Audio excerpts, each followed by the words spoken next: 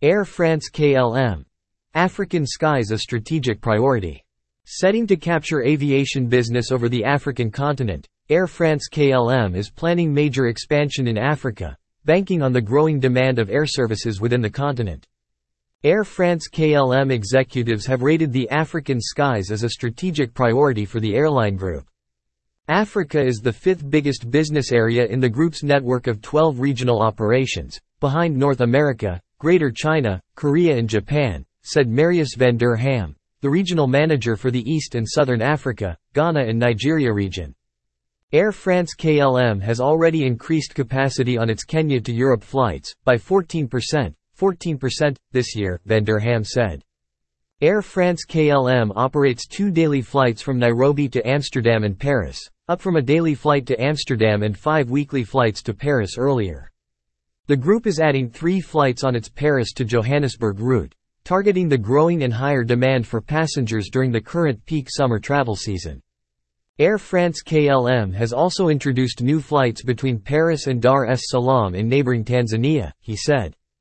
Africa is really strategic for the group, said Zoran Jelkic, a senior vice president for long haul. Air France-KLM competes with African carriers like Ethiopian Airlines, Gulf carriers including Emirates and European Airlines including British Airways, all of whom are targeting the growing African travel market. The airline executives have expressed their feelings over the challenges facing operations and markets, including shortages of hard currencies in some destinations, making it difficult to repatriate their earnings. The Air France-KLM group already provides daily service to Dar es Salaam, with KLM serving the city daily. Air France has resumed its direct flights from Paris to Dar es Salaam, making it the 31st route in sub-Saharan Africa after a 28-year absence.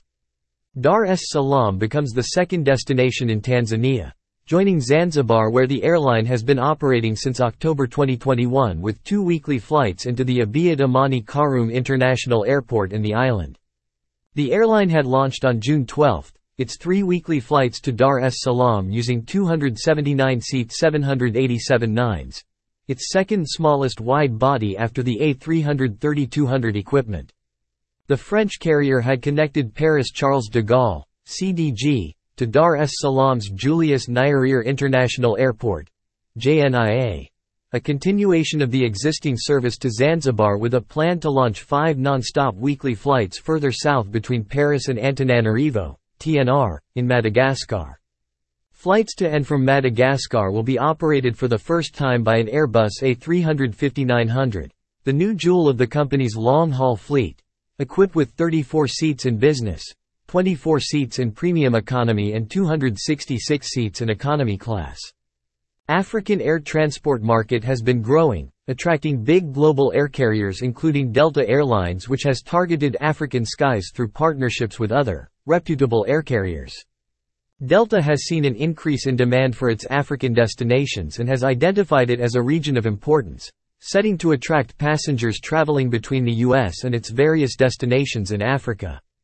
The International Air Transport Association, IATA, had indicated that passenger traffic in Africa has recovered in 2023 with growth of which Central and West Africa recorded 108% growth, Eastern Africa at 110%, and Northern Africa at 111%, against the of 2019 growth rates. Passenger traffic in Southern Africa has been recovering at 86%, as positive expectations indicate rising number of passengers from Africa next year, 2024. Delta has served Africa for over 17 years, the longest of any U.S. carrier. From Atlanta Hartsfield, Jackson, ATL, it flies to several destinations in Africa under its code, including 10 flights a week to Johannesburg OR Tambo International Airport and Cape Town International Airport.